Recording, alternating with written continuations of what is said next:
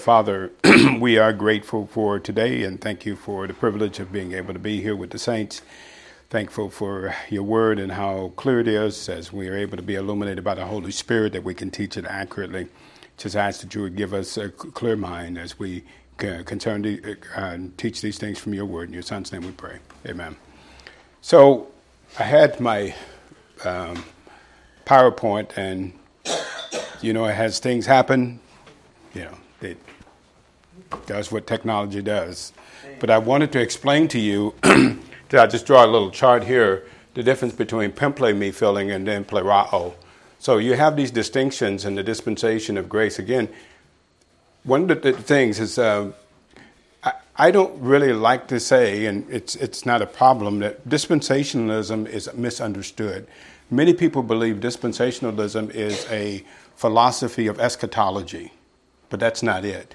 So when you come to dispensationalism is a matter of letting the Bible say what it says and applying it to the people it belongs to, right? And when you see that and you do that, you see that God dealt with different people at different point in times in different ways. And so this is borne out in a lot of different ways. And you can see it, for example, in this issue of spirit filling. So we've seen in the Old Testament that God came upon, the Holy Spirit came upon the Old Testament saints, right? And this happened all the way up to the Gospels, right, during Christ's earthly ministry. But then you had this issue, and I'll see if I can bring that chart next week, of pimple me filling. So you had John the Baptist who was filled completely, mentally, out from his mother's womb. Now, wouldn't that be great if that happened to every believer today? I mean, if every believer were filled out from their mother's womb, we would all probably get an A+ at the Bema Seat judgment. Our works would really be a snap. Because that's what the problem is most of the time, is that because we're not filled by the Spirit, we really don't live up to God's opinion of who he says we are. That's what's stopping it. So if we were filled by the Spirit in the way John the Baptist was, it would be a snap. But that's not the case. So then when you get to Acts, we're going to see a line of demarcation as you get into the dispensation of grace, where you have this kind of feeling where the Holy Spirit fills up what's lacking. He doesn't mentally control you, but he fills up what's lacking in the life of the believer. And that's the thing that's different. And so this is why you could say what dispensationalism is. It's letting the Bible say what it says and then making the distinctions that Scripture makes, right? I'm a little leery of saying dispensationalism because there's so many things that are poured into that people have a bad view of it, right? And most of the time they think it's eschatology. Then you got the hyper-dispensationalists that are thrown in there. And so when you say dispensationalism, that conjures up a lot in the minds of people, and a lot of it is not true, right? So I just say, let the Bible say what it says and apply it to the people it belongs to. And you'll see consistent distinctions made in Scripture. Now, that's where dispensationalism is derived from. It's the result of a proper hermeneutic. And so here you can see it, and we see it with this ideal of being filled by the Spirit. It's just so different. And I don't know how anyone can deny it, but they do. I don't know that sometimes people deny it. I just think that they're ignorant of it. They do not see. It's like going down the Highway 50 here and not seeing that there are stop signs, and just driving all the way through and ignoring the stop signs, even though they're right there in front of your eyes. And so you see this with John the Baptist, and we're on page 10. He foretold of the Holy Spirit's ministry in the dispensation of grace, and a parenthetical scripture that was implied for the tribulation period. And so notice in John chapter 3 and verse 11. Matthew 3 and verse 11.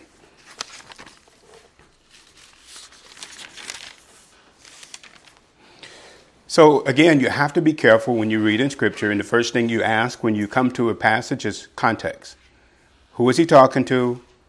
What was going on here? You can't really just ignore the context. And so John the Baptist is preaching a baptism of repentance to the nation of Israel. We can see that. We can go back over to Acts 13 and we can prove that for a fact that this is what he was doing. And notice we'll pick it up in verse 5. Then went out to him Jerusalem and all of Judea and all the regions round about Jordan, and were baptized of him in Jordan, confessing their sins. But when he saw many of the Pharisees and the Sadducees come to his baptism, he said unto them, O generation of vipers, who warned you to flee from the wrath to come? Okay, so now if you want to apply John's baptism, you might want to apply this too. So I guess when we see people come into the church who we don't suspect are good people, we ought to say, you generation of vipers, why are you here? Right? I mean, this would be consistent, right? It's funny because people apply what they want to apply and ignore what they don't want to apply, right? And so he's talking to the nation of Israel here, and he says, bring forth therefore fruits, meet for repentance, and think not to say within yourselves, we have Abraham to our father. For I say unto you that God is able of these stones to raise up children unto Abraham. And now also the axe is laid at the root of the trees. Therefore every tree which brings forth good fruit is hewn down and cast into the fire. I indeed baptize you with water. And I would say that unto, I would really translate that because of that preposition there, because of repentance. Now that's a huge thing. You see some people who, I think it's the Church of God, who believe in baptismal regeneration, and they believe that you can baptize people into a change of mind.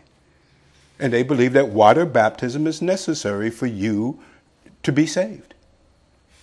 And so, I think a lot of it hinges on this preposition here. Not unto repentance, but I baptize you because of repentance. Because you repented, you had a change of mind. And baptism accompanied that change of mind. And so he says, I baptize you with water because of repentance, but he that comes after me is mightier than I, whose shoes I am not worthy to bear. Now notice, he shall baptize you with the Holy Spirit and with fire. So actually you have a parenthetical statement there. You can see that they weren't baptized by the Holy Spirit during Christ's earthly ministry, right? Neither were they baptized with fire. That's yet to come, right? He's talking about something in the tribulation period. And so you have these parenthetical statements, and you have to stop and ask yourself, now, okay, what's happening here?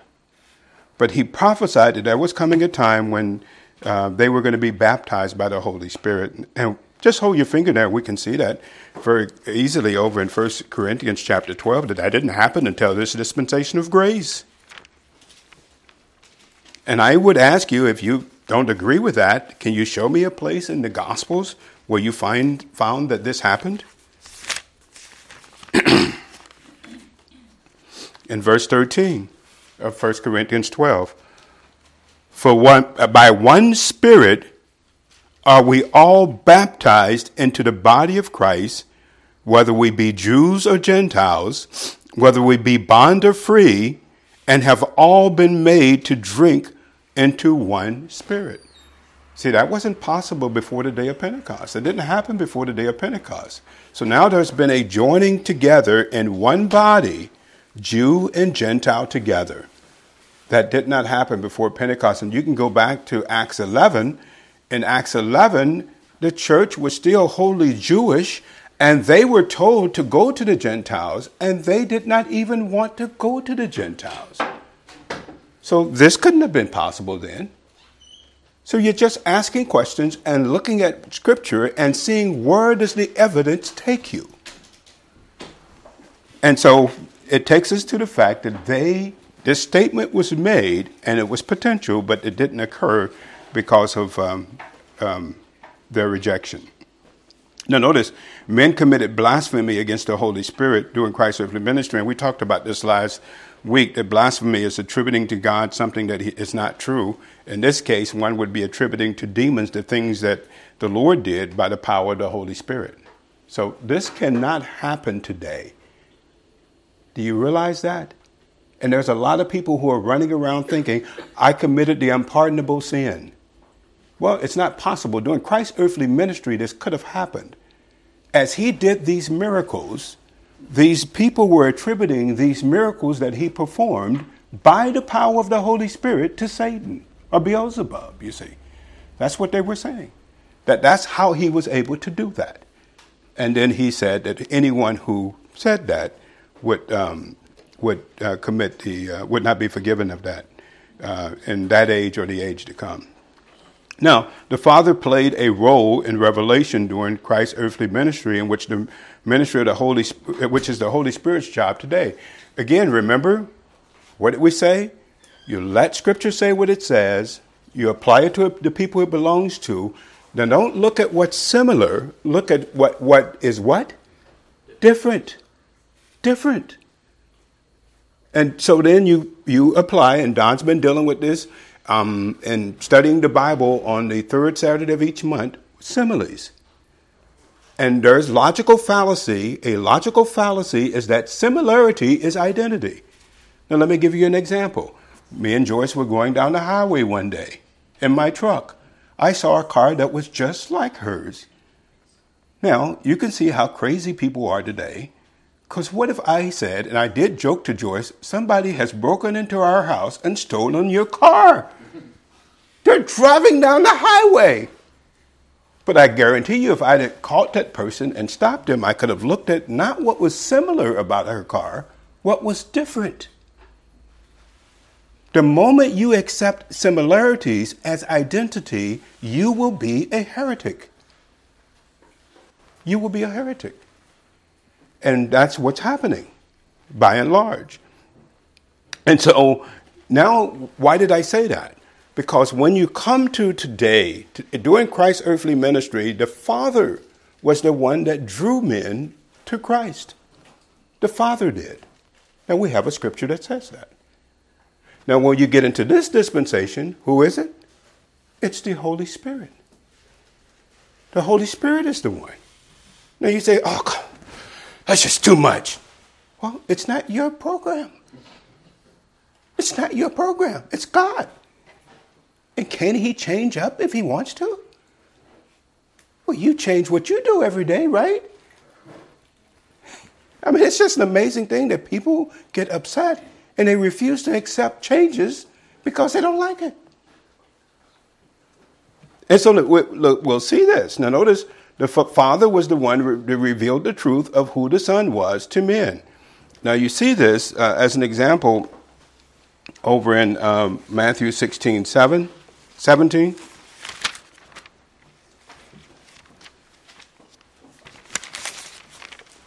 Matthew 16:17. And so here we are in Caesarea Philippi, and you have this famous question that the Lord Jesus asked the disciples.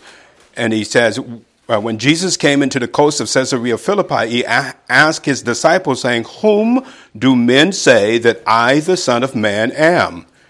And they said, some say that you art John the Baptist, some Elias, and others Jeremiah, or one of the prophets. And he said unto them, he's talking to the 12, but whom say ye that I am? And Simon Peter answered and said, thou art the Christ, the Son of the living God. And Jesus answered and said unto him, blessed art thou, Simon Bar-Jonah, for flesh and blood hath not revealed it unto thee, but my Father which is in heaven. And so the Father was the one who opened their eyes to see who the Son was.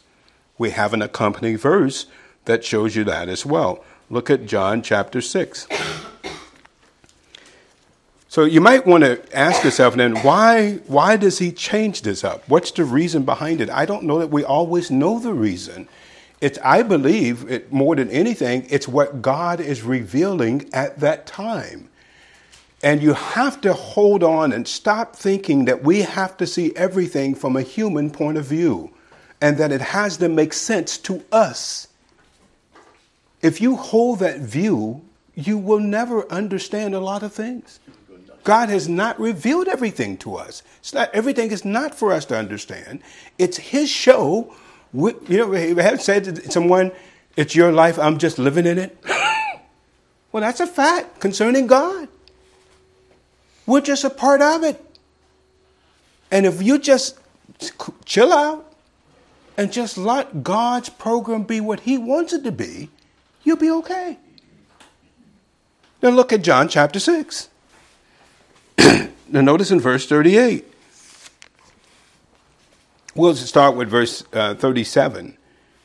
All that the Father has given me shall come to me, and him that cometh to me I will in no wise cast out. For I came down from heaven not to do mine own will, but the will of him that sent me.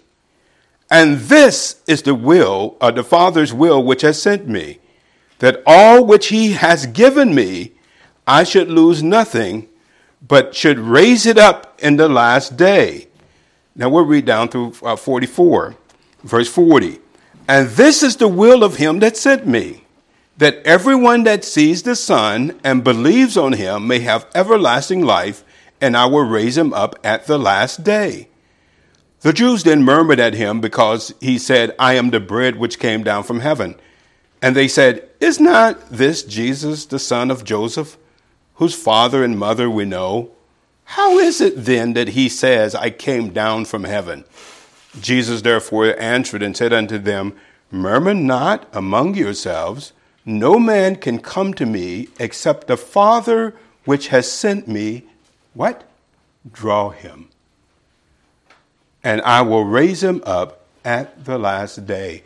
Now, I haven't really looked into this, but I know that you notice the correlation here of the Father. He's the one that's drawing people doing the ministry to the Jews. And that could be the correlation as to why there's a change. And as you get over into this dispensation of grace, it's something completely different, in which the Holy Spirit is the one that is doing the work of opening the eyes of men that they might be able to see or to come to the Lord. And so the word for draw, the Greek word is helkuo, which is used in Scripture of dragging or pulling someone, something or someone. The word is used in Acts chapter 16 of Paul and Silas being dragged into prison for the casting out of a demon-possessed girl. And so the disciples, as they took the gospel out to the world, were to baptize in the name of each of the persons of Trinity, the Father, the Son, and the Holy Spirit. Now, notice this in Matthew chapter 28.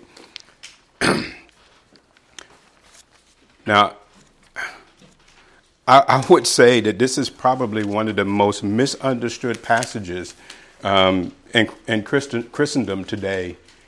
And so a lot of people don't really read this as it really is and should be read. And so in Matthew chapter 28, notice in verse 18, and Jesus came and spake unto them, saying, all power, really that word power is exousia, it's authority, is given unto me in heaven and in earth. And so notice you have that passive use of the word given.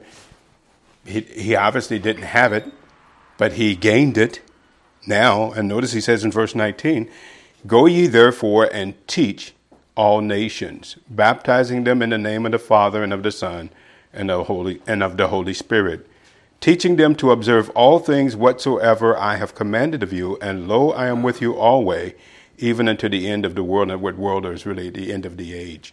So now, if you could retranslate this, you have some passives here, or some things going on here with the language that really, let's translate it this way. Having been made to go, disciple all Gentiles, baptizing them in the name of the Father and of the Son and of the Holy Spirit, and teaching them to observe all things I have commanded unto you. And behold, I am with you always, even unto the end of the age. And so here, I really think that that's what this is talking about, is the edict that was given to the disciples that they were made to go. And I think that that's why that's in the passive form.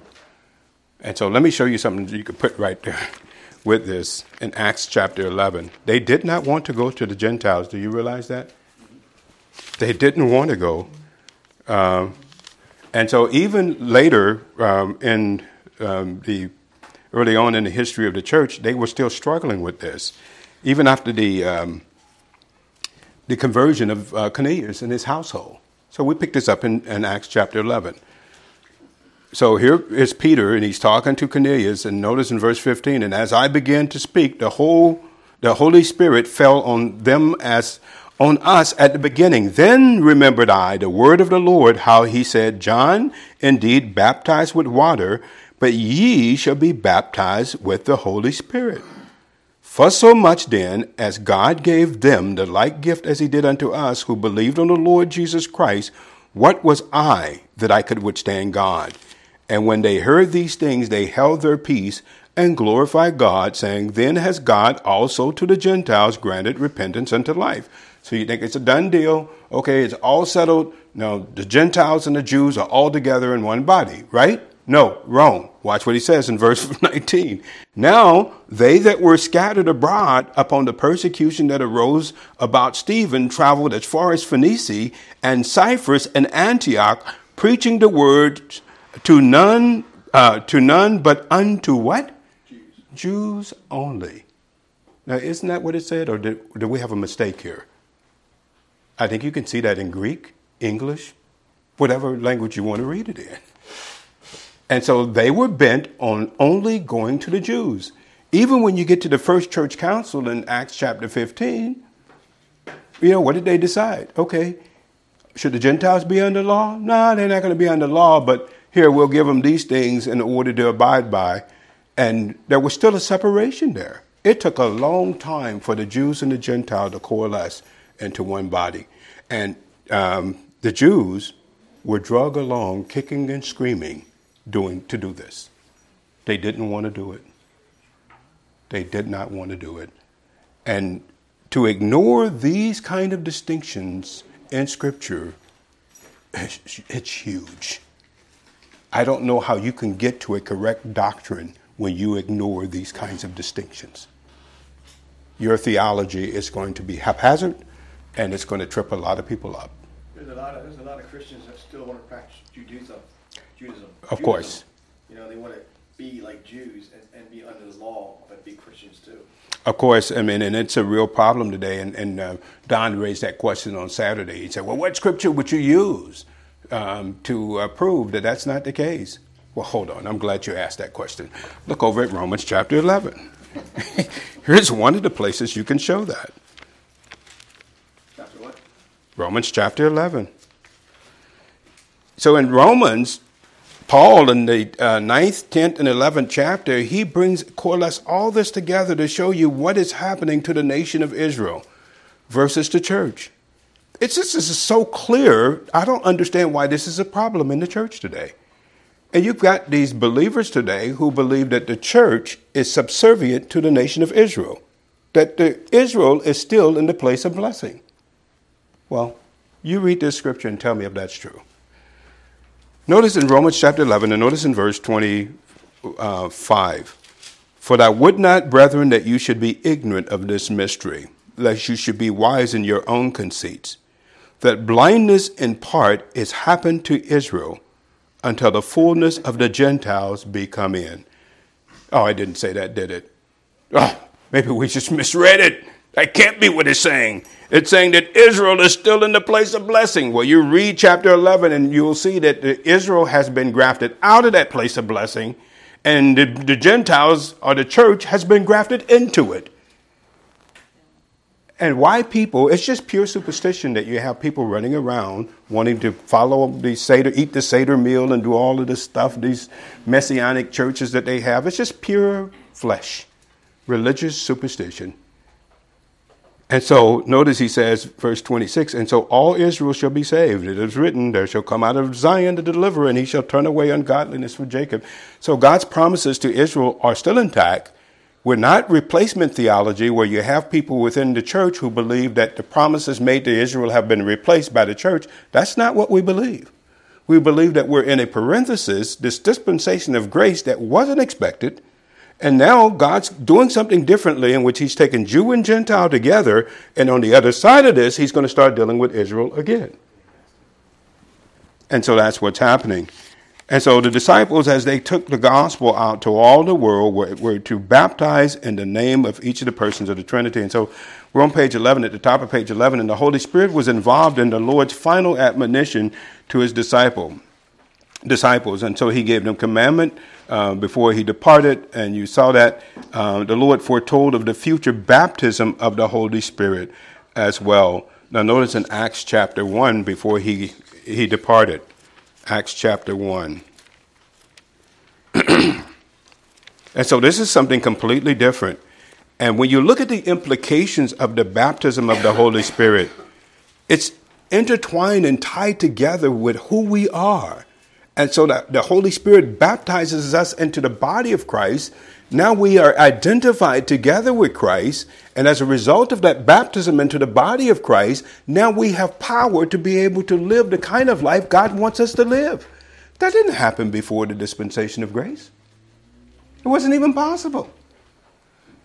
And so notice in Acts chapter 1, as they were getting ready to leave, in verse 4, and being assembled together with them, he commanded them that they should not depart from Jerusalem, but wait for the promise of the Father, which he said, you have heard of me, for John truly baptized with water, but ye shall be baptized with the Holy Spirit not many days hence. So if he's telling them here they will be baptized with the Holy Spirit, logically, can't we reason that no one probably was baptized by the Holy Spirit up to that point? Would that be reasonable to conclude? So if no one was baptized by the Holy Spirit up to that point, how could anybody from that point backward have been regenerated? How could they live the kind of life that you and I are living today? How is that possible? And so all of the premises, many of the premises of a lot of the teaching in Christendom is based upon these false premises. And they're leading people off a cliff, teaching things that are not true. And, we don't have a big enough megaphone to say, you're wrong. But we just keep on teaching and God does what he does. And so notice, so you have this reception of the Holy Spirit made possible after the day of Pentecost. Notice in Acts chapter 4 and verse 8.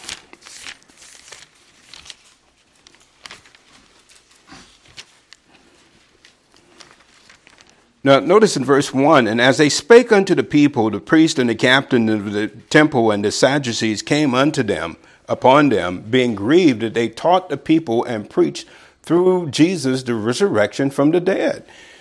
And so notice with this relationship to Jesus and his humanity, the one who died and notice the fact that he was raised. And verse 3, and they laid hands on them, and they put them in hold of the next day, for it was now eventide. Howbeit many of them which heard the word believed, and the number of the men were about 5,000. And it came to pass on the morrow that their rulers and elders and scribes, and Ananias the high priest, and Caiaphas, and John and Alexander, as many as were of the kindred of the high priest, were gathered together at Jerusalem. And when they had set them in the midst, they asked, by what power or what name have you done this? And notice now, Peter, filled with the Holy Spirit, said unto them, you elders and rulers of the people and elders of Israel. And so notice, you begin to see this ideal of being filled by the Spirit.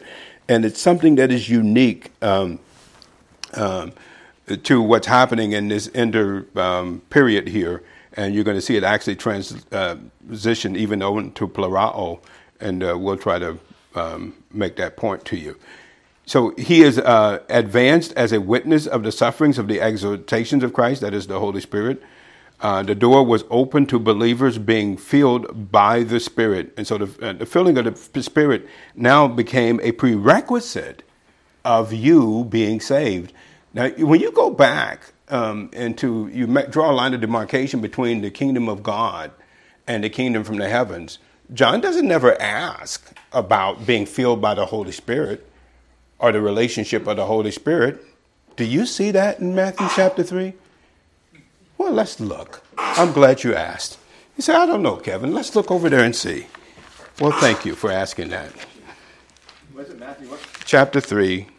Back there. Yeah.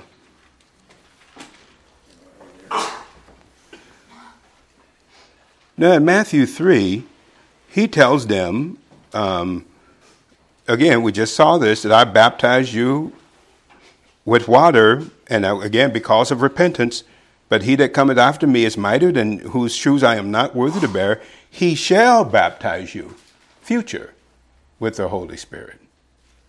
Were they baptized by the Holy Spirit here? But notice in John chapter 3 what the Lord says to Nicodemus. Now, he's going to tell him something completely different here. In verse 4 of chapter 3, the Lord says to Nicodemus, well, let's go back actually in verse 1. There was a man of the Pharisees named Nicodemus, a ruler of the Jews. The same came to Jesus by night and said to him, Rabbi, we know that thou art a teacher come from God. This tells you that people can know the truth and still not assent to it. And haven't you talked to people? You know that they know the truth. And because they're either benefiting by making money, or they're cowards, or whatever reason, they don't want to tell the truth.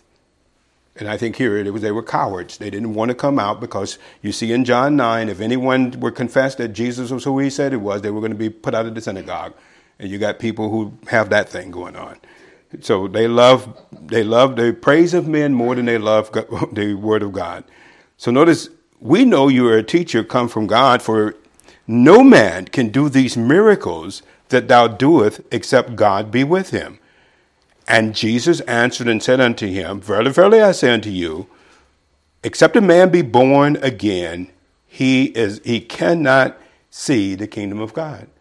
Now, did you see John the Baptist say anything about rebirth over there concerning the kingdom from the heavens? Did he even mention that? Why did he not mention it? Now, it should be important, right? And so you got two different kingdoms that he's talking about. Here he mentions the kingdom from God, and then you have the kingdom from the heavens. And so notice, and Nicodemus said unto him, and he tells you the context here, and this is totally by the Holy Spirit, how can a man be born when he is old? Can he enter the second time into his mother's womb and be born? And Jesus answered, Verily, verily, I say unto you, except a man be born out from water. That word of, as I would say, out from water. And notice he's going to say, and I would translate that, and even from the Spirit, he is not able to enter into the kingdom of God. Do you know that every person that entered into the kingdom from the heavens were not saved? That God made a covenant to Israel, and there were mixed believers and unbelievers? But every single person that enters the kingdom of God is saved? Every single one of them? And the Holy Spirit's the one that does this. Now, notice the door was open to believers being filled by the Holy Spirit. And you see, Saul was filled by the Spirit. Barnabas was filled by the Spirit. Those led by the Lord were filled by the Holy Spirit. And so we showed you the scripture where the Jews in transition resisted this. But let's show you again another scripture where you can see that. Notice in Acts 7:51, Stephen just tells them point blank that you are resisting the Holy Spirit. You can see this today. I mean, you have a lot of people who believe that they have the power to do things. They come up in their minds about what they think they're going to do for God. I remember, and she'll never forget, Tanya Harding back in the day when she had the controversy, said that she was dancing for Jesus. Well, hey, I don't know. Skating for Jesus. I don't know about that, but I do know that one of the things that God wants us to do is manifest the life of his son. If she said that she was going to do that in skating for Jesus, then maybe so. But I do know that people are making up things and they resist the Holy Spirit's power to do what is needed to do. And so notice, you see Stephen, he's talking to these Jews, and here's how to win friends. You can write the book on this, Carl. How to win friends. Here you go. Here's the language you can use. And so he's telling them about the history of the nation of Israel. And then he just says, okay, I'm going to dispense with this and just cut to the chase. Verse 51, you stiff-necked and uncircumcised in heart and ears. You do always resist the Holy Spirit. As your fathers did, so do you. Which of the prophets have not your fathers persecuted? And they have slain them which showed before of the coming of the just one, of whom you have now been betrayers and murderers, who have received the law. And here's another scripture you can use to show someone. And I would put this with John 7:19 and Acts 15:10, that Israel didn't keep the law. This is what I find amazing. These people today, we just have revisionism. And you got all these people say, oh, you got to keep the law. You got to keep the law. Well, the people that were given the law didn't keep it. It's just craziness, right? He says, who received the law by the disposition of angels. And I don't know, I'm wearing my glasses here because I can't see. So maybe I still can't see. And what did he say? Have not kept it. They did not keep the law. And so it's just, they weren't able to do it. And they tried to do it in their own strength. And this is also the thing that you see today in this dispensation. And it's why it will end in failure. People believe by their own strength they can show God, look at what I've done. By my strength. And when they get to the Bema Seat judgment, for those people, and I look at some of my works that I did, and I keep telling you out in Portland, I think some of those works is going to poof. They're going to go up in a blaze of glory. You might want to stand back. You might get singed. It's going to be poof.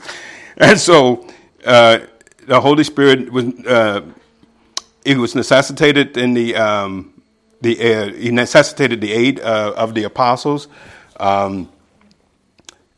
Well, let's look at Acts 8 there. I do want to show you something. And it's interesting, and Courtney's done a really good job of going through here, just a transition of how the Holy Spirit even worked in the early church versus how he's working today. So straight off the bat, there are no apostles today. I know, I've seen people, sorry, Rick, that's off the table for you. I know. Well, we can do this. Let's do this. We can go down the list of the apostles in the phone book, and we can go to 2 Corinthians 12 and say, hey, the apostle could do 3 kinds of miracles. Let's go to the hospital and see if you can do them. Raise up my mother. And yeah, right. You don't even have to wait. You don't have to put on a show. Let's just go to the hospital, right? And so here you see that the Holy Spirit, it was necessary in the early church that the Holy Spirit had to be conveyed onto someone after they were saved. And the apostles had the power or the authority to lay hands on people and they would receive the Holy Spirit. This doesn't happen today. You don't need an apostle today to do that. And so notice, and we'll pick it up in verse, let's pick it up in verse 14. So here you find Philip is in Samaria, and he leads these people to the Lord, and notice what happens. Now, when the apostles which were at Jerusalem heard that Samaria had received the word of God, they sent unto them Peter and John, who, when they were come down, prayed for them that they might receive the Holy Spirit. So this is why the book of Acts is probably a book where you have a lot of people get engaged in a lot of heresy. Because they see something happen in Acts and say, oh, it's got to be happening today. Well, that's not true. And so they don't see that this is a book of transition. That you're transitioning from the earthly ministry of Christ into what we understand now as the church. And there were things that happened in Acts early on that never happened again. And this is one of them. Did anybody lay hands on you guys to receive the Holy Spirit when you were saved? Anybody here have that experience? Well, you're missing out. Because if this is true, then obviously none of us has the Holy Spirit today. But we can see that we're sealed by the Holy Spirit according to Ephesians 1. So he comforted the early saints. And notice in Acts 9:31.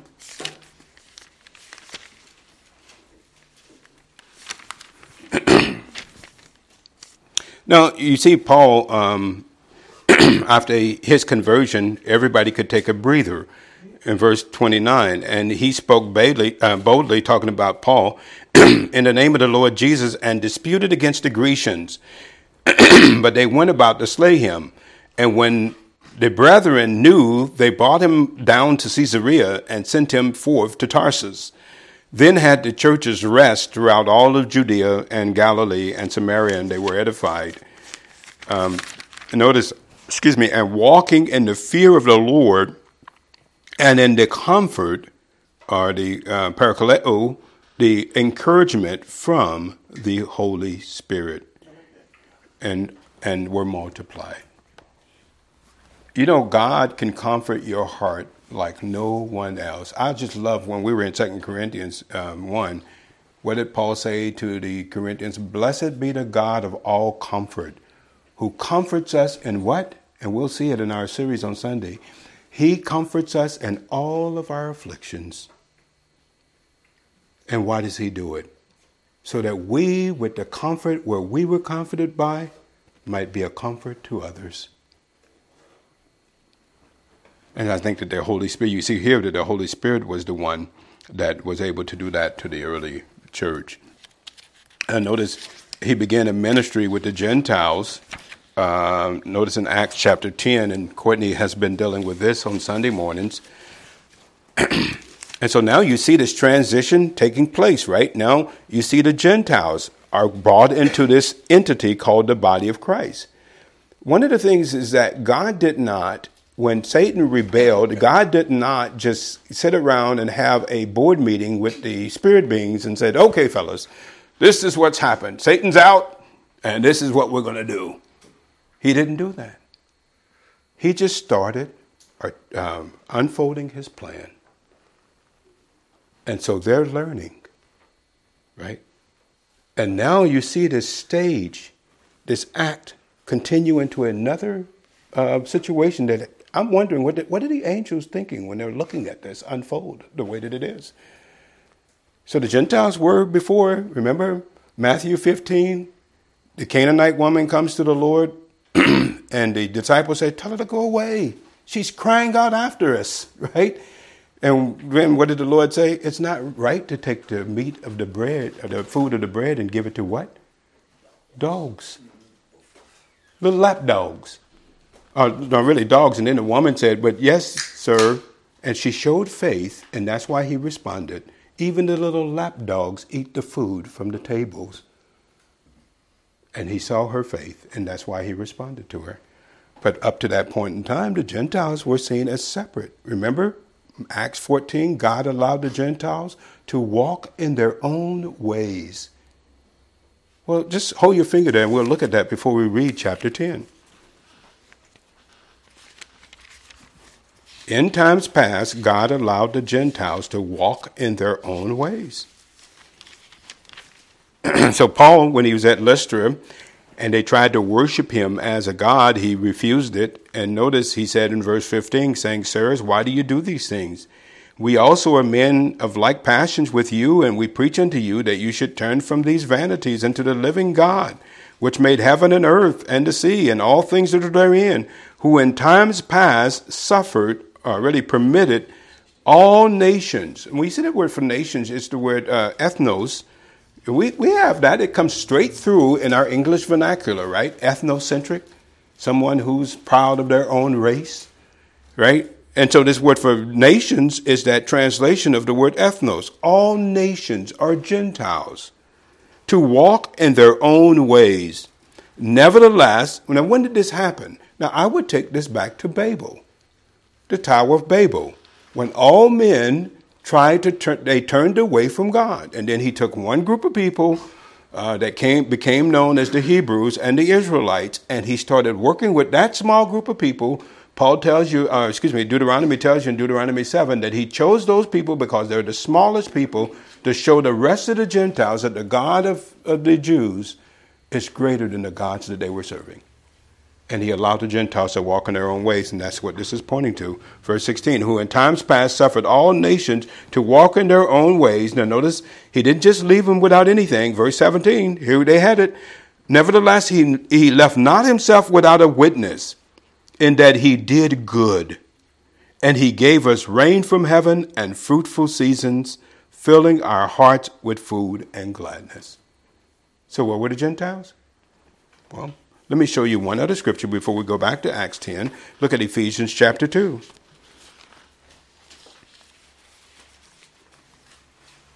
Ephesians chapter 2. Now notice in Ephesians chapter 2 and verse 10, for we are his workmanship, created in Christ Jesus. And that word unto, I would say, because of good works, which God had before ordained that we should walk in them. Verse 11, wherefore remember that you being in times past Gentiles in the flesh, now he's talking to the Gentiles in the church, who are called uncircumcision by that which is called circumcision in the flesh made by hands, that at that time you were without Christ. Right? You were apart from Christ. So tell me, how can we go back to the Old Testament and claim all of those promises? Can you tell me that? It's just, this is why I don't have any hair anymore. I've pulled it all out.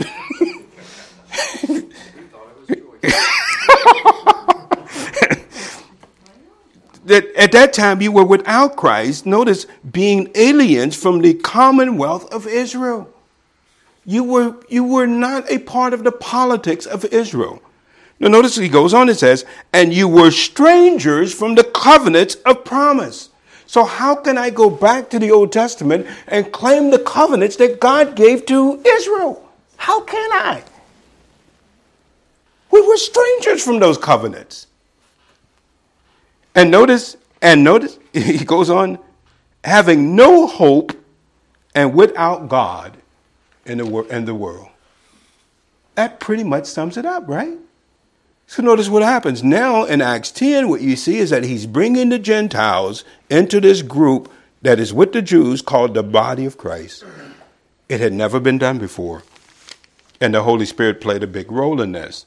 Now notice in verse 44, while Peter spake these words, the Holy Spirit fell on all them which heard the word. Now this, again, he's in the house of Cornelius, and he remember the story that the Holy Spirit sent for Peter to come to Cornelius and to give this word to those in the household of Cornelius. And so the Holy Spirit fell on all of them which heard the word, and they of the circumcision which believed were astonished, as many as came with Peter, because that on the Gentiles also was poured out the gift of the Holy Spirit. For they heard them speak with tongues and magnify God. Then answered Peter, can any man forbid that these should not be baptized, which have received the Holy Spirit as well as we? And so you have this transition of the Gentiles into the body of Christ. And so here you have this transition. And it didn't just occur and that was the end of it. I think it took a long time for this transition to set in. And you had the Jews who still wanted to go back under law. That's what the book of Hebrews was written. They were still wanting to go back under law, some of them after they were being persecuted. It took a long time for this to settle in, where the church was complete with Jew and Gentile together. And so the Holy Spirit played a big role in that. On page 12, the Holy Spirit spearheaded Paul and Barnabas' apostolic journey. He guided them which places to go. Now notice in Acts chapter 16, this is very interesting because they tried to do something and the Holy Spirit said, no, you're not going to do that. And he just closed the door on it. And notice in Acts chapter 16, in verse 6. Now when they had gone throughout Phrygia and the region of Galatia, and were forbidden of the Holy Spirit to preach. He's talking about Paul and Silas here. They were forbidden by the Holy Spirit to preach the word in Asia. And after they were come to Mysia, they essayed to go into Bithynia. But the Spirit suffered them not. Or really, that word for suffered or prevented in verse 6 is that he hindered them or caused them to cause them not to be able to do it. And so the Holy Spirit suffered them not. And you can see that sometimes, even today in this dispensation, where the Holy Spirit is saying, nah, you want to go do something, and the Holy Spirit closes the door. And what do people do? We get crowbars and start fiddling with the door. We try to get a sledgehammer to knock it down. And the Holy Spirit, nope, you're not going through that door. And so here's what happens with Paul and Barnabas. And then in verse 9, they saw a vision that appeared to Paul in the night. There stood a man of Macedonia and prayed to him, saying, come over into Macedonia and help us out. And God used that in that time. Now, you're not saying you're going to see a vision. Hopefully you're not seeing visions. If you do, you might want to get some help. He warned the apostles of trouble. Notice in Acts chapter 20 and verse 23, you see Agabus comes in through the Holy Spirit, warns Paul not to go to Jerusalem. Actually, it's earlier in that. It's later in 21. But Paul actually gives the indication of it here as he talks about it. Let's pick it up in verse 20 or 19. Serving the Lord with all humility of mind, with tears and temptation which befell me by the lying in wait of the Jews, and how I kept back nothing that was profitable unto you, but have showed you and have taught you publicly and from house to house, testifying both to the Jews and also to the Greeks, repentance toward God and faith toward our Lord Jesus Christ. And now, behold, I go bound in the Spirit unto Jerusalem, not knowing the things that shall befall me, save the Holy Spirit witnesses in every city, saying that bonds and afflictions await me.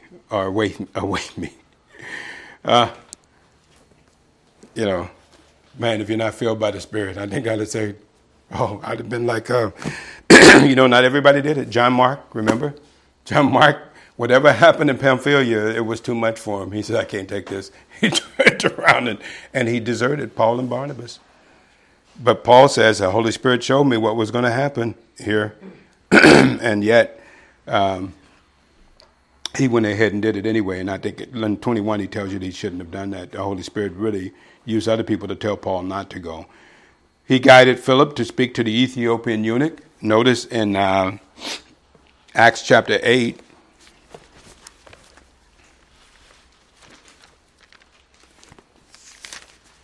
Acts chapter 8, and we'll pick it up in verse 37. I'll go back a little bit. And 31. And so Philip meets this Ethiopian eunuch, and he's on his way to Jerusalem to worship. And in verse 31, and he said, he asked him, he goes up to, now I really believe this is a good example of how an evangelist works. So the Holy Spirit takes this guy, he puts him in the place of somebody he doesn't know, right? He doesn't know this guy from Adam. Notice in verse 30, he goes up to the chariot. In verse 29, then the Spirit said to Philip, go near and join yourself to this chariot. And Philip ran thither to him and heard him read the prophet Isaiah. And he said, understand thou what thou readest? And he says, how can I, except some man guide me? And he said, and he desired Philip that he would come up and sit with him. In the place of scripture where he read was this: he was led as a sheep to the slaughter, and like a lamb dumb before his shearer, so opened he not his mouth. And in his humiliation his judgment was taken away. And who shall declare his generation? For his life is taken from the earth. And the eunuch answered Philip and said, I pray thee, of whom speaks the prophet this? Of himself or some other man? And Philip opened his mouth and began at the same scripture and preached unto him Jesus. And as they went their way, they came to a certain water, and the eunuch said, see, here is water. What does hinder me to be baptized? And Philip said, if you believe with all your heart, thou may. And he answered and said, I believe that Jesus Christ is the Son of God. And so Philip baptized him. And notice down in verse 39, and when they were come up out of the water, the Spirit of the Lord caught away Philip, that the eunuch saw him no more, and he went on his way rejoicing.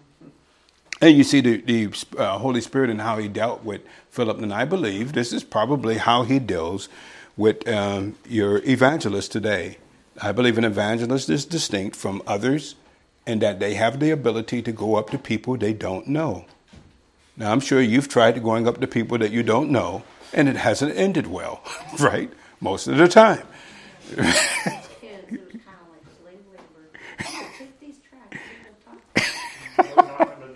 Right. It doesn't. Well, see, and that's the thing is that, many times people believe that you can do that and they're just playing the percentages. But if you're led by the Spirit, you're either planting and somebody else is going to water or God's going to give the increase. But I do believe that person will respond to what you're saying in some shape, form, or fashion. And so you have that. And then he directed Peter to welcome the men from Cornelius' house, which we saw. We'll stop right there, and we'll come back at this point next week.